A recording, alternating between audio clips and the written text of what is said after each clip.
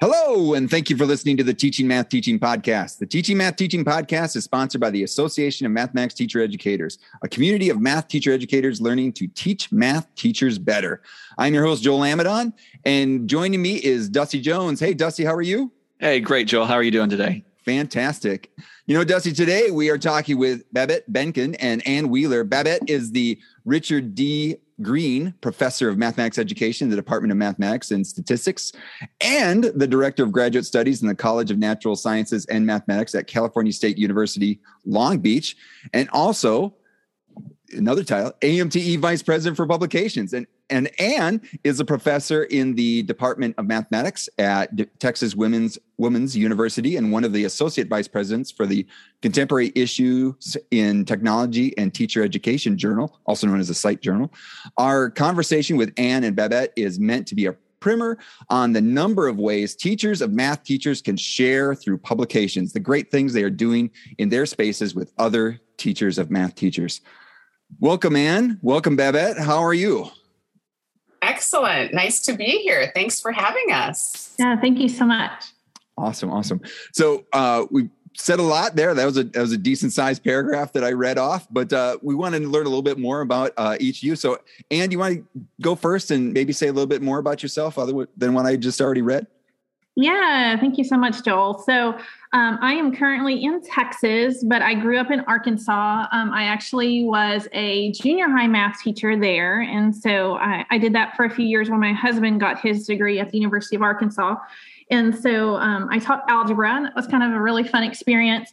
But I really kind of felt like I would like to do more. And so I went on to my chair from my undergraduate degree had kind of encouraged me to go on to school to get a graduate degree from the University of Colorado. So I went ahead and went there, and then I did a lot of teaching of different classes and kind of really felt like what I wanted to do was to teach like pre-service or in-service teachers. And so kind of that's where it leads me where I am here, because from there I went ahead and went to Texas Women's University, which was a really great opportunity. I really enjoy the work that I do there with my teachers, future and current teachers. So. Fantastic. And Babette, we had a previous episode with you, but you know what? Let's hear some more. Let's get what's your background, Babette? Well, it overlaps a little bit with Ann's. And I started before K-12, I started in a pure math doctoral program out on the East Coast at Tufts University, and ended up transitioning. I fell into K-12 by teaching a summer program for high schoolers and just fell in love with that age group. So I ended up teaching middle school and high school for 5 years. And similar to Ann, I just wanted to do more. I was doing a lot of training of our new teachers and mentoring and advising. And I decided I really wanted to work with teachers. So that's when I went back for the doctoral program at Michigan in math education. And my whole time there, I worked in the teacher ed area and taught methods, secondary methods, and did a lot of student teaching supervision and really developed my passion for that. And then the rest, all of you know about. I then transitioned to university after Michigan and have not looked back since. Yeah, good folks at both of those institutions, both Colorado and Michigan, that I want to talk more, but that's outside of our scope today. But you know what, Dusty, I love middle school math teachers. You know, like there's a unique energy there with regards to being middle school math. And I really enjoyed my practicum experience in middle school. I got a chance to like do some fun stuff, but it was a unique time. So that's good. 8th graders are a handful. Yeah. I only ever had one section of 8th grade. I don't know how people take all classes of 8th grade. Yeah. The only 8th graders I had were when I taught at a small private school, and there were some 8th graders taking Algebra 1 with the rest of the 9th graders. And those guys were ridiculously funny and also socially backward. So socially backward. That's right. Yeah. Helping negotiate all sorts of different ways. 9th graders aren't far behind. That's right. No. Yeah. That's right. Awesome. So, we're here to talk about, kind of being a steward of the profession, right? So we're thinking about being teachers of math teachers, and great stuff's happening, or things that, we share, and we have opportunities to share at conferences like AMTE or NCTM or NCSM. There's outlets to share in more broadly outside of your classroom or even in your district or whatever. but there's also places, district or university, there's also other places that you can share, and that's in writing. And so thinking about the number of opportunities that exist within AMTE. And so just in general, and then there's more broadly, again, like we said. So why is it important for teachers of math, or let's go back. Sorry. Let me rewind a little bit. And a little bit more about you. I want to, going from the middle school math classroom there. So how did you start teaching math teachers? So going from that, wanting to teach more, like dive a little bit more of that story, and then we'll dive into the publication piece. Yeah. So when I did teach junior high, I mean, it was a really great experience, I think, especially for now what I do, because I think it's more authentic because I actually have some experience teaching in the public schools. But I just really felt like I felt called to teach, but I didn't feel like that was the right level to teach. And so when I went to University of Colorado, Northern Colorado, to be able to teach, what's really great about that program is they allow us have a great variety of classes we can potentially teach. And so I started off teaching pre-service teachers my first year there, and I taught number sense classes. And so I really fell in love with that content, because it was something to where when I learned, I think mathematics, I was very procedural as far as my learning. And I hate to even call that learning, because it was, I don't know. I didn't really understand it. I was good at doing it. I was good at doing 50 of them. At a time. I used to call it mimicking, right? Yeah, mimicking, exactly. Yeah. Mimicking. That's so much a better word. Yeah. So I was really good at that. But then when I had to actually teach, I mean, I know we all feel this way. I think you finally actually truly learn the content. And so there, as I'm sure at a lot of universities, you really understand the conceptual understanding of it, right? Like the pictures and things like that. You have more tools in your toolbox. And so I just fell in love with teaching then, because I really felt like, and I know a lot of the teachers that are pre-service, like, elementary, they may be scared of mathematics and all that kind of stuff. But for you to be actually able to teach them, like, I don't know, cool ways to learn mathematics. I don't know. I enjoyed it. I think maybe more than they did. And so I really fell in love with that. And then when I was there in Colorado, they allowed me to teach that whole sequence, like the number sense, and then the algebra, and the statistics, and then on to the geometry. And it just kept getting better and better. And so, I was excited after every class. And so I really felt like, okay, I think I'm where I should be on what I'm doing. And so, and then now that I'm at Texas Woman's, like that's what majority of what I do. I do the elementary, the middle, and then the high school or in-service teachers have various levels. And so it's just really kind of, I think, great to be able to share that knowledge and hopefully enthusiasm to do it, because I think a lot of teachers may, and I think elementary, I think a lot of those classes are like counseling, because I think a lot of them hate mathematics or feel like they can't do mathematics. But there's just so much really cool math that you can learn in those grade levels. So yeah, I agree with you. It's confidence building. Yeah, absolutely. Yeah. I think half of my job is maybe teaching math, and half is just to try to get them to feel okay with potentially future like teaching mathematics. So. Well, I like that word mimicking, Babette, because it's like, someone that gets exposed to like an Elvis impersonator. Just we're very close to Memphis. Thank you very much. We're very close to, so having that Elvis impersonator and just having a bad experience with like, well, I don't like Elvis because of that impersonator, versus like, you have never even experienced the whole Elvis experience yet. Like, so sorry, I can't.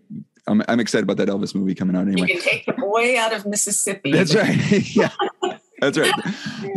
But think about that. Like, you haven't even like been exposed to actually like you're talking about, and the number sense part of it, like all the sorts of things that like really what math is. And because you just have this surface level sort of thing. And like, you're saying that, I was nodding the same way. Like, I'm very good at like memorization, following directions, all that good stuff. And so, which led to me, being successful, but I don't think I had an understanding as deeply as now I do in teaching it, and now teaching of teachers. So, excellent. Well, and I think a lot of us go into mathematics because we're good at it and it's been positively reinforced. Yeah. And it becomes like a puzzle or a game to get it right, to get to the end. And, I remember I loved algebra. But I look back, I loved algebra because I loved following procedures. I don't know that it's because I loved algebraic thinking per se, Now I love that about algebra, having gone through lots of mathematics, but I love the challenge of bringing that experience to prospective teachers so that even if they haven't had these wonderful experiences with mathematics, we can give them their first, which I think is a nice challenge for us. Yeah. I think that personal interaction with a teacher, helping you learn about teaching this mathematics and what the concepts are and how to help students learn that. I think that one-on-one personal interaction is very important. But Joel, I'm going to kind of bring it to that next question that you started on earlier. Thank you. So why is it important for us to share what we do in writing? I mean, I can use all of my time to work with those teachers, candidates one-on-one, and why write about it? What do y'all have to say from your perspectives? I'll jump in. For me, I think a lot of what I gravitate toward with service is helping people share what they do, whether that's in writing or, at a presentation, at a conference. And I think part of it is really that we're a professional learning community and we want to share our best practices. But also we have to keep the field moving forward. And so part of that is engaging in, critical inquiry so that we can then develop new understandings about what we do and why we do it and share that as well. So it's building a research and knowledge base, but it's also just becoming a learning community and making sure we all stay connected so that we're not reinventing the wheel in silos. Mm-hmm. Yeah, I totally agree with that. Because I was going to say the reinvent the wheel thing, because it's really kind of neat how you may be thinking about something, but then you write about it or you read something someone else has written about it and you're like, oh my goodness, like they already tried that and it failed or, they did really great things with it. And so, I don't have to go back down that path, or maybe I can veer a little bit differently. And so I definitely reading articles and things like that have changed, the trajectory of the actual, way I teach. So it's so valuable and be able to share and even make new bonds. Because I think I have some research groups and partnerships I would never have had if I hadn't written articles. So. Mm-hmm. Great. Well, and I think too, there's something about the process of thinking critically about what you do and putting it in writing that really helps you to conceptualize and think more carefully about what you do, why you do it, and how you can improve. And, I'm still a little bit old school, being the old guard. But I still even like handwriting down ideas because there's a lot of early research from the 90s that shows just that motor function of writing things down helps you to process as well. So, it's not as easy to edit that way. We have to get it in the word processing eventually. But I do think that time to really reflect and carefully articulate to someone else what you're doing and why you're doing it and what you've learned helps you to even expand what you understand. Nice. And so thinking about that, we have a number of ways that people can contribute in a writing format through AMTE. And it's like, there's actually, when I was looking at it, like, oh my gosh, there's a number of ways. So what outlets exist for teachers and math teachers to share the great stuff they do to teach math teachers? Oh, at AMTE, we have lots of ways, which is exciting. Yeah. We have two blind peer-reviewed journals. One, Anne, is now our editor, Cite Math, and she actually came through on the editorial panel. So working on the panel is a great onboarding to one of our journals, both Cite Mathematics and Mathematics Teacher Educator.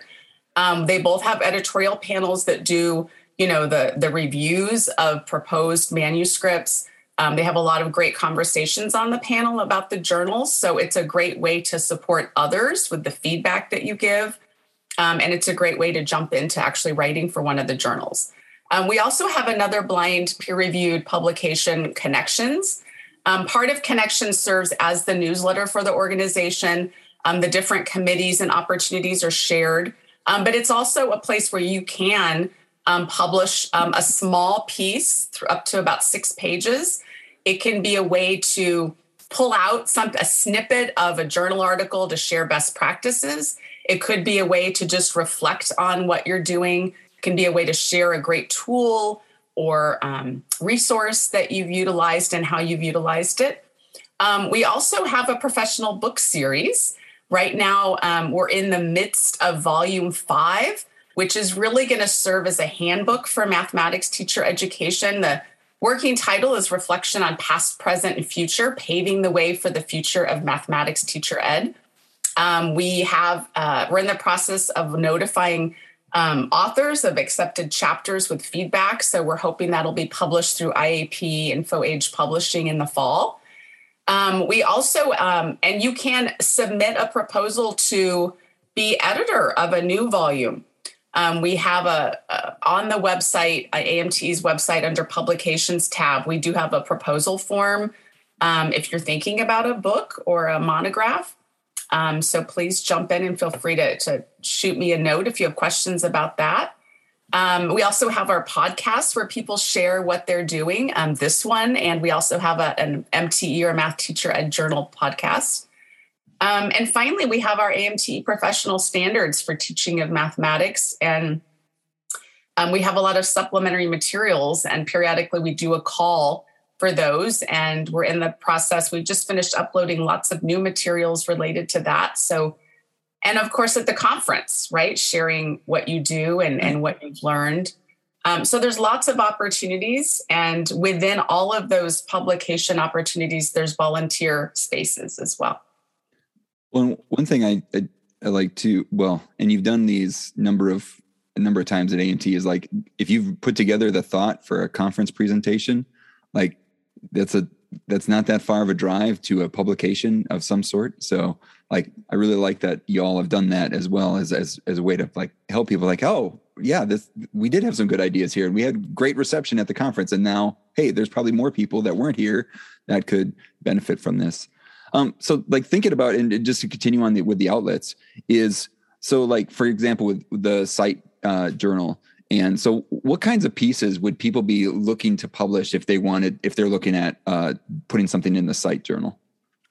Yeah, so for the site articles that we're looking at, because basically we are on that math education track, is looking for articles that deal with teacher prep and also a heavy emphasis on technology and math teacher prep, in-service or pre-service teachers. And so it is something to where I would encourage anyone that's listening to this, if they have questions, to look at the site website and look at some of the past articles, because there's all sorts of different topics. I mean, there's robotics. That's a really one that we've had a couple this past volume, this past year. And then we had ones dealing with virtual manipulatives, people dealing with videos. But it really has to be an emphasis on how the technology is influencing with the teacher prep. Now, it also can be practitioner or research based. So we want to encourage both types of articles. Nice. And you just recently completed a webinar, or the site journal had a webinar for AMT talking about publishing. So if people want to go deeper with that, we can put a link in the show notes to that experience, right? That's on the yes, AMT absolutely. website. So yeah, in February, I think it was the 23rd, we did one, and then we had great participation. I thought it went really well. So that would be a great resource to kind of look a little bit more. Allison, even one of the other co-editors of Site Math, she talks about how she's published in there and, tips and tricks, as well as looking at some abstracts. Some are from MTE, some are from other outlets, to see, okay, if you had this type of article, you really should go that route versus, doing Site Math. So, because both could have technology in them, but, Site Math's just, maybe a little bit different. So.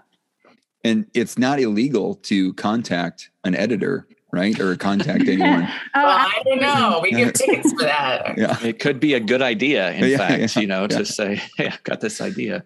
Oh, absolutely. And we really do encourage that. So, and I know you had given us some ideas, what would be great advice.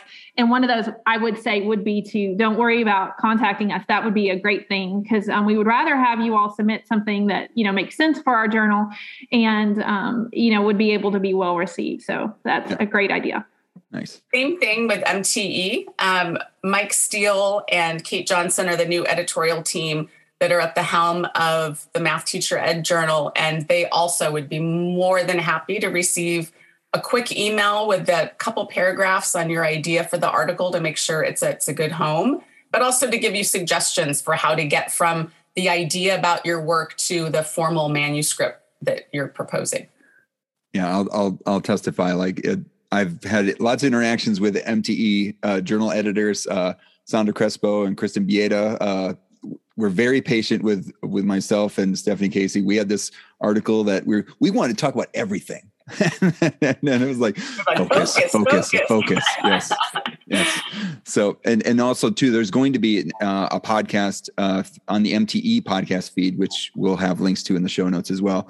That we also did a webinar for MTE in the fall. Oh, nice. And the whole purpose of it was helping people go from, their work and their ideas to a manuscript. And so there's a lot of great suggestions for how to craft a manuscript so that it's appropriate and for MTE, but also captures your ideas in a way that, is scholarly, but also, MTE is like SiteMath. It's really that sweet spot between, scholarly work and research and what you do in practice, and how they inform each other. And just because maybe it's a little bit, you mentioned it like a book proposal, which sounds daunting, right? But it's not like you're writing a whole book. You have a proposal for a book and you call for chat. So I don't know if you could briefly explain that sort of process. Can I jump in just a bit?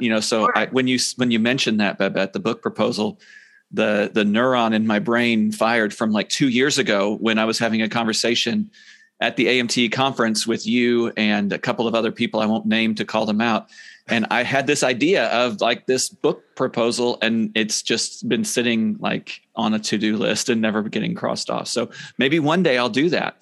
But I don't want to give away my idea because somebody might steal it, and then I don't know. Maybe it's a mediocre idea. I need to talk with you, Babette, about this. Maybe not on Absolutely. the air. But yeah, what do you mean book proposal? Well, the proposal's not daunting. It's just, a few pages where you outline sort of a proposed title, what the goal of it would be, how it connects to the AMTE, standards, and why would it be appropriate for the membership of AMTE. You talk a little bit about how you think you might outline the book, how you'd want to organize it. Maybe, the initial chapter kind of overviews the book, and then whatever your idea might be, what would those chapters what might they look like briefly? And then we also like you to talk about who would be the editorial team and what's their background. And then finally, the last part of the proposal is really just, if you're going to solicit chapter proposals for this book, what would we throw out there to people? So what would the solicitation look like? Yeah. And it's hard to craft those, actually. You want to get to the point, but you also want to have enough information that people can craft a proposal for, that's appropriate and that's captures all the information you'd need to make decisions. And just know that I'm there to work with you. So when you turn in a book proposal, there's a process of a few months where we, kind of go back and forth. And I, if I have questions, I throw them out there. I give suggestions for how to improve, particularly that solicitation that would go out to the public. And we get it to a point where everybody feels good about it. And then I take it to the board and we have conversations about it. It goes back. We make more modifications, and that whole process, just like writing a manuscript, really helps you to think more critically about your idea, to where what ultimately gets out there is a much better product. Great. And then ultimately it's board approved. And then I scaffold you through that whole process of soliciting proposals for the book. Great. Yeah. So like you've got the logistics of it is you've got kind of a system there, but then, the idea and the creativity behind what the book is. Cause the first publication, what was the case study book, right? With, was it Marta Seville and Dorothy White and Sandra Crespo, right? Like with the case studies on different things that could happen in a kind of a math teacher education scenario. It's a foster equity with a focus. There was one on equity. Yeah. And that was a pretty, like where they had the cases and they had different people reacting to it. So like, that's a pretty creative, like idea and necessary and needed for like, hey, there's some difficult situations that happen. What are some ways to respond or think about or process this situation? So that was amazing. And so thinking about the things that you can do with a book proposal, it's kind of good. We'll maybe Dusty, maybe next week we'll talk to you about yours on the next episode. Give me a little more time. That out there again, you're going to get that email from me, Dusty. I'm happy to get that email. It's something I'm building it up in my mind that it's something really cool, but really I just don't want to it's not fully formed. So and that's okay. Yeah. I mean, it becomes more fully formed when you get it on paper or in the document, but I can also help you fully form it. Yeah. So you can throw out, here's a sketch of a proposal. What do you think? To just keep the process moving forward. Yeah. So a preferred future for me 12 months from now is to not be thinking again, oh yeah, it was 3 years ago that I thought about, but to take some actionable steps toward that, have that conversation with you again, off the air. So and now that you've cooked your chair hat, you're ready for that, right? Yeah, right. Exactly. All right. So this next question, maybe we dedicate it right to Dusty. No. What is the best? We'll take him off the hot seat. What is the best advice you received when you started writing for publications? And anyone can answer this one, but maybe, and we mentioned one about, hey, talk to the editor. I am flashing back to a conversation I had with my doctoral advisor, Skip Wilson. God love him. Oh my gosh, he was just such a great mentor. But he, when I first threw something out there, he prepped me for it. He said, just know if you get a revise and resubmit or a reject, he said, don't take it personally. It's not about you or your worth. It's about how you communicated what you were trying to communicate, and it just needs to be revisited. And so, the not taking it personally is tough, but it was very true. Very true. Yeah, I totally agree with that. I also think what might be helpful too, depending on what you plan to write, is to kind of look at journals and read some of the articles that are already, current articles or ones to kind of get a flavor for certain journals. So just don't go out there and have a manuscript and send it to, a certain journal and it has nothing to do with what they would want, right? Because obviously you would get a reject and then you would feel bad and, that kind of thing. And it actually might be a really great article. It just may not be a good fit. Right. So I think that's really important. And also, I think the idea of just having time to write, I think is really great, too, because I think a lot of times we feel like we're going to write or whatever, but we don't schedule it in. and then you just don't write, oh, this other thing sounds so much, like something I need to do right now. But I think having calendars set time to be able to write to you, I think is really important. Yeah, I'd add, too, that something that I learned along the way, which was really helpful, is that when you do, everyone has had a moment where something's not accepted outright. We've all had that, whether it's turn it back into the same home or find a different home. And looking back at that process, what's great is when it does get published finally, which it will, when you find that home or you just rework it, I was always so glad to have that feedback and to be forced to revisit it, because the final product was always so much better than the original thing I threw out there. And I was much happier to have my name on the new product. So it's a process and you learn a lot, and just don't be afraid of the process, I guess. Yeah, that email that comes, and I've gotten a few of them, many of them. That's the revise and resubmit, or hey, not quite.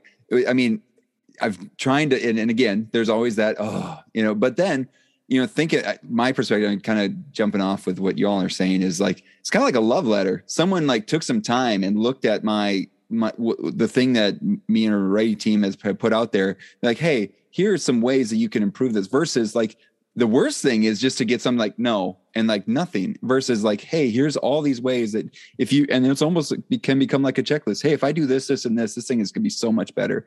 And so taking that sort of constructive feedback, but yeah, I know I need to wait a week before I read that letter, that email. But after that, it's yes, it's someone's engaged with my work. Put it down and walk away. That's right. Yeah. And then come back when you're mentally in a place where you're ready to attack it. That's right. Dusty, how about you? Do you have anything? Well, the things that you're saying were all things that, some of my mentors had shared with me. Revise and resubmit is a win, I think, is what I was told. That's it's not no. And And so it kind of reminds me of the Dumb and Dumber line. So you're telling me there's a chance, there's a chance. But it's better than that. And so that, and then also, I do this with teaching evaluations too. Like, wait till you're ready to look at whatever's on this, and then don't, with a revise and resubmit. I guess I'm getting into advice I would give somebody, because I don't know if anybody gave me this, but don't let that. Usually a revise and resubmit comes with a timeline. Mm-hmm. And so even if you're going to set it aside, make sure that you're adhering to that timeline, because that editor would like to see you resubmit that. That's why they said revise and resubmit. If they didn't want to read it again, it would say reject. So try to answer their questions. The other good advice I got from the first article that I had submitted from my advisor, he said, take the reviewer comments and write a cover letter that says, here's the comment and here's how I address that. And now that I've transitioned from just an author to also reviewing for other publications, sometimes I get that cover letter that says, here's how the author says, here's how I addressed what you wrote. And I thought, well, that's really good. That's what I wanted you to do. Mm-hmm. Or I wasn't expecting that, but that's a really great way to address that. And I'm a tabler, so I put it in a table. Here's the comment, mm-hmm. and then the second column is here's what I did, and here's where you can find it. Yeah. And then as in my role as editor of the Texas Math Teacher, it's really helpful if somebody does send something back that's revised and they tell me what they did, instead of making me guess, or here's the article and I have to think, okay, what I do I need to go back and read the original article? I mean, if I have to, I will, but as the author, I want to make the editor's job as easy as possible. Like, look what I did to make this to meet what I think you want me to do. So and Cite Math. Oh, sorry. For Cite Math, we tell people now, because it's not part of it, but we do kind of like what Dusty, it just makes mm-hmm. it easier. So I think people the reviewers like having that there. So. Well, and I'll speak on behalf of all the editors with AMTE, whether it's Connections or the two journals, is if you do get feedback that you don't understand, and you do sometimes get comments like, I'm not sure what they mean by that. Ask the editor, drop them a note and say, I really don't understand this third comment. Could we connect for a minute, or could you elaborate? Because sometimes you do get feedback. You think, did they read my manuscript? Because I'm not sure what they're saying. And it's just engage in a conversation, because you don't want to not address something that they thought was really important just because you didn't understand it. Yeah. And I think, just maybe I'm putting words in your editor mouth or whatever, but thinking like, you've invested so much into a manuscript, you've gotten it to, like, using a baseball metaphor, to third base, and like, if they just make these edits and get it in, like, versus like wanting to, like, I got to start over with another one. It's just like, hey, here are these things that if we just, you as editors want, like, I've already invested in this thing. Let's get it. Let's bring it home. Right. So, Joel, I've got one more piece of advice that my colleague Linda Zintek gives. It's not just advice, but it's kind of how she lives with her publications. She always tries to have one under review, so she submitted it, and one that she's working on, and maybe one that is accepted. I mean, we can't start with that. You got to get to that point that just hasn't come out yet. So she has like these 3 zones that she tries to have always something that's already been accepted, something that's under review, and something new that she's working on. And so for me, that's inspirational, because I'm like, okay, that's how she has publications. They don't all linearly go from step to step to step, Right. But she always tries to make sure she has at least one in each of those categories. And that's how she, keeps getting things published and keeps her work being shown out there. Nice. Well, and Ann will attest to this. A good way to get started, and this is what we always have a publication session at the annual conference, and this is what we try to reinforce, is that if you're thinking about, if you're working on a manuscript, you're working on a project where you want to then work on a manuscript, and you think you found a good home, get involved with the journal. sign up to be a reviewer. Mm-hmm. That's a really great way to understand what the journal's looking for, but also to see what's submitted and what it looks like and whether or not it ultimately gets accepted. So I think just, onboarding as a reviewer is a really great way to get to know the different journals that you're thinking about would be a good fit for your work. Yeah. Yes. And we're always looking for reviewers. So there you go. So what advice, and then Dusty kind of answered this already, what advice would you give to someone first starting out to write for publications? So maybe not the best advice you received, but something that your best advice that you give to somebody else. I think a good way, and it always seemed to propel me to get to the point of a manuscript, is get out there and share your work.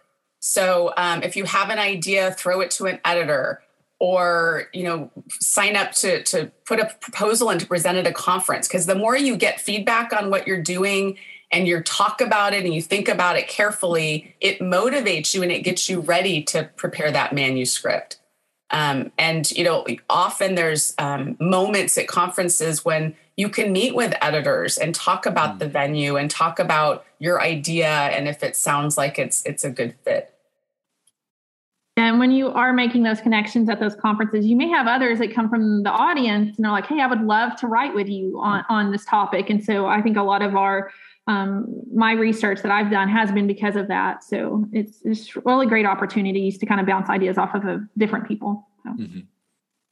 Well, and writing with others is a great way to move forward too. I always had collaborators and people that I did projects with and wrote with. And, when you're meeting somebody else to talk about what we're going to do with that manuscript and it's in your planner. And yes, I still have a physical planner. I like, me, I like my pen and paper. It really helps you to keep moving forward. When you've got that time calendared, as Anne mentioned earlier, and there's somebody else, it's a lot more fun to write with others, I think. And it keeps you motivated. Definitely echo those things. So this is a personal one. How do you get writing done? And maybe this is already an insight into that's paper calendar, but how do you get writing done? That's a good one for this group because we all have taken on a lot of leadership positions. I'm a 50% admin, oversee graduate studies for the college, and Dusty's a new chair, and Anne's now editor of a big, national publication and does a lot at her site at the university as well. So it's hard to get writing done when you take on a lot of leadership positions. But what I love about, particularly going back to AMTE and my hat there is, even though I'm not writing as much myself, but I still do some with my grant projects. I'll talk about that in a second. But what I find really rewarding is helping others to be able to share their work in writing. To me, that's like this next layer of reward and layer of mentoring that I really find rewarding when I can help somebody get their manuscript to a place where it's perfected and it shares their work. It makes me really happy. But relatedly, so when I do still get writing done, it's usually attached to my projects, most of which are grant funded. And I think too, if, I take on projects because I really love what I'm doing with that project, it motivates me to then want to share it with others in writing.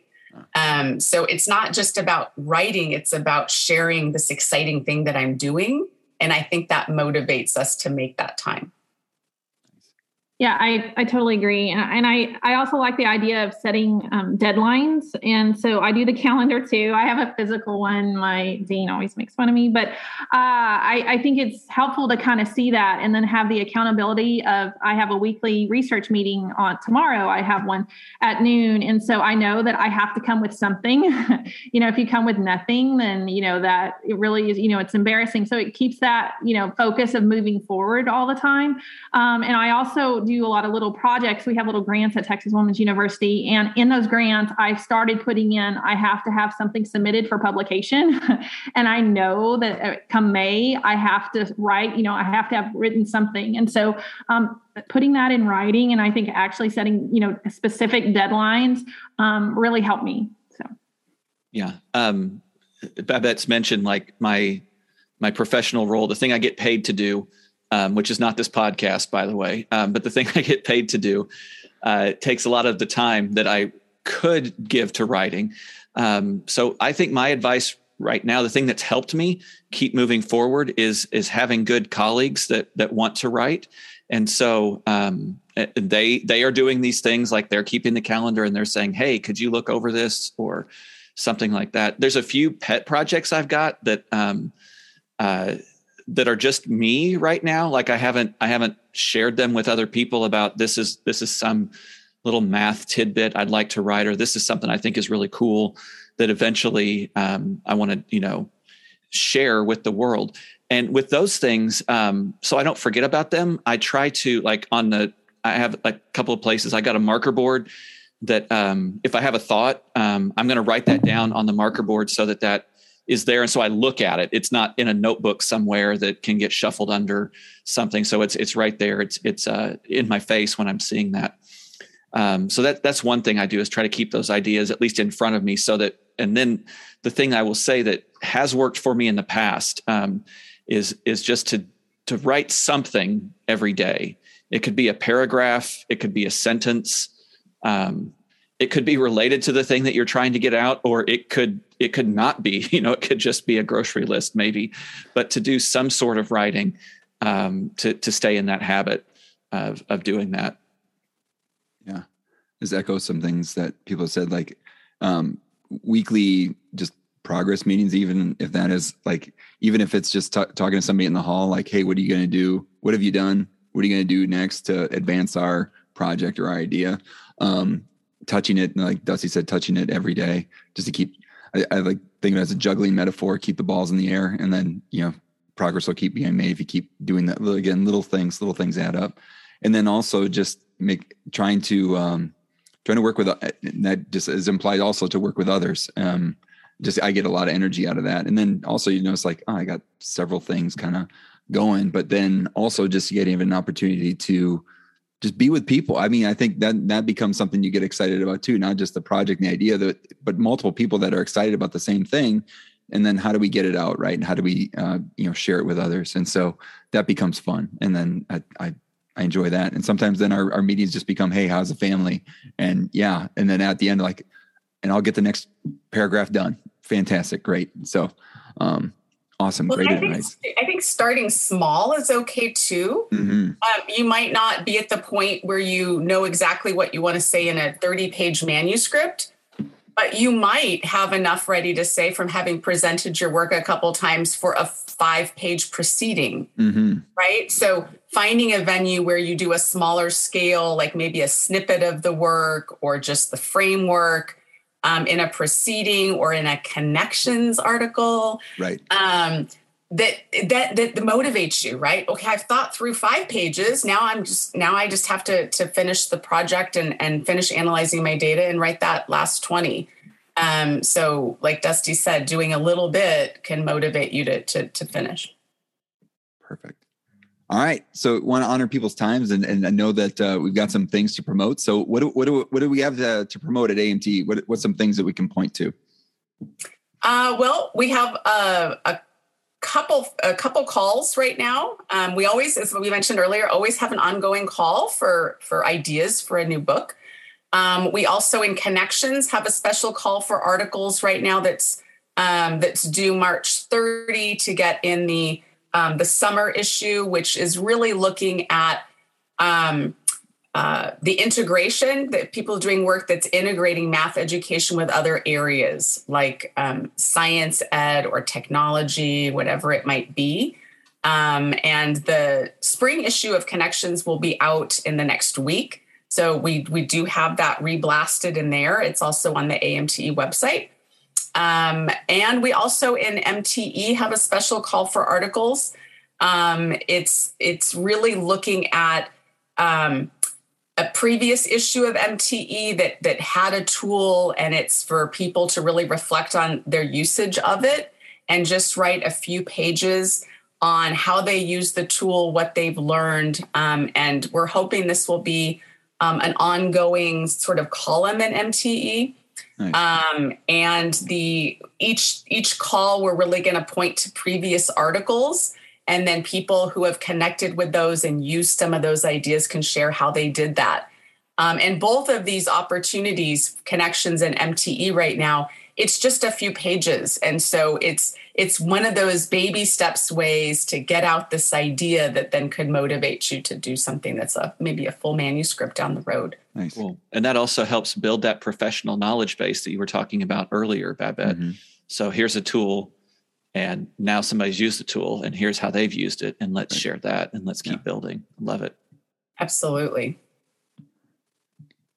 Anne, how about you? Like with site, any special calls or anything that we can point to? So when we do have our issues that we have, they are shared amongst all the different site math journals. So it's not just math education. We typically, it's published 4 times a year, but we typically only put 1 to 2 articles per issue. And so we don't really get to do a lot of special calls, just because if we did, it would have to be shared amongst all the different divisions. But we are definitely always looking for articles dealing with technology and teacher preparation. So anything involved with that, please talk to us about it if you have any questions. But we definitely are looking for some more. We don't really have a whole lot. I think we have 2 right now that are kind of in the system that are either getting reviewed or whatnot. So we definitely could have some more for our reviewers to look at.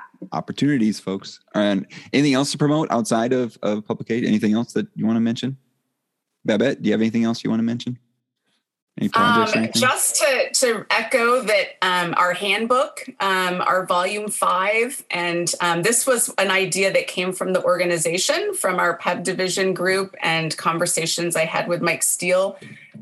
So we're actually editors for this one. And like I said, I've been in the process of hunting down those final reviews and also giving feedback to accepted and authors right now. So look for that in the fall. I'm really excited about it. We have so many wonderful chapters that are going to be part of this with all different areas. So the idea is really a collection of where we are with the field, but also where we need to go with all areas of math teacher ed. Nice. And anything else to promote outside of AMTE stuff? Anything? No, but I would just encourage you all, if you are interested in site math, to please go look at that webinar. I think it was really well done. And so it's something to where I think that hopefully that'll be of benefit to you all too. So thank you so much. Great. Dusty, anything closing words from you? I love doing the podcast. Thanks, Anne. Thanks, Babette, for coming on. Yeah, thank you. Lots of great stuff. Promote our podcast. Like and subscribe. So thanks again for listening to the Teaching Math Teaching Podcast. If you like what you hear, please subscribe to the podcast, just like Dusty said. And we hope that you were able to take action on something you just heard. Lots of great stuff to take action on, and interact with other math teacher educators. Speaking of interacting, what do you want to hear about in upcoming podcasts? Who do you want to hear from? Let us know about the virtual through the virtual suggestion box. Find it at the Contact Us page at teachingmathteachingpodcast.com or in the show notes for this episode. Also, did you know that AMTE has another podcast, the Mathematics Teacher Educator Podcast? We just talked about that.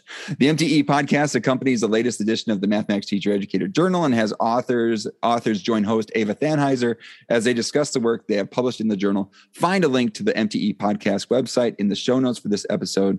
Lots of good links in the show notes, but thank you again for listening.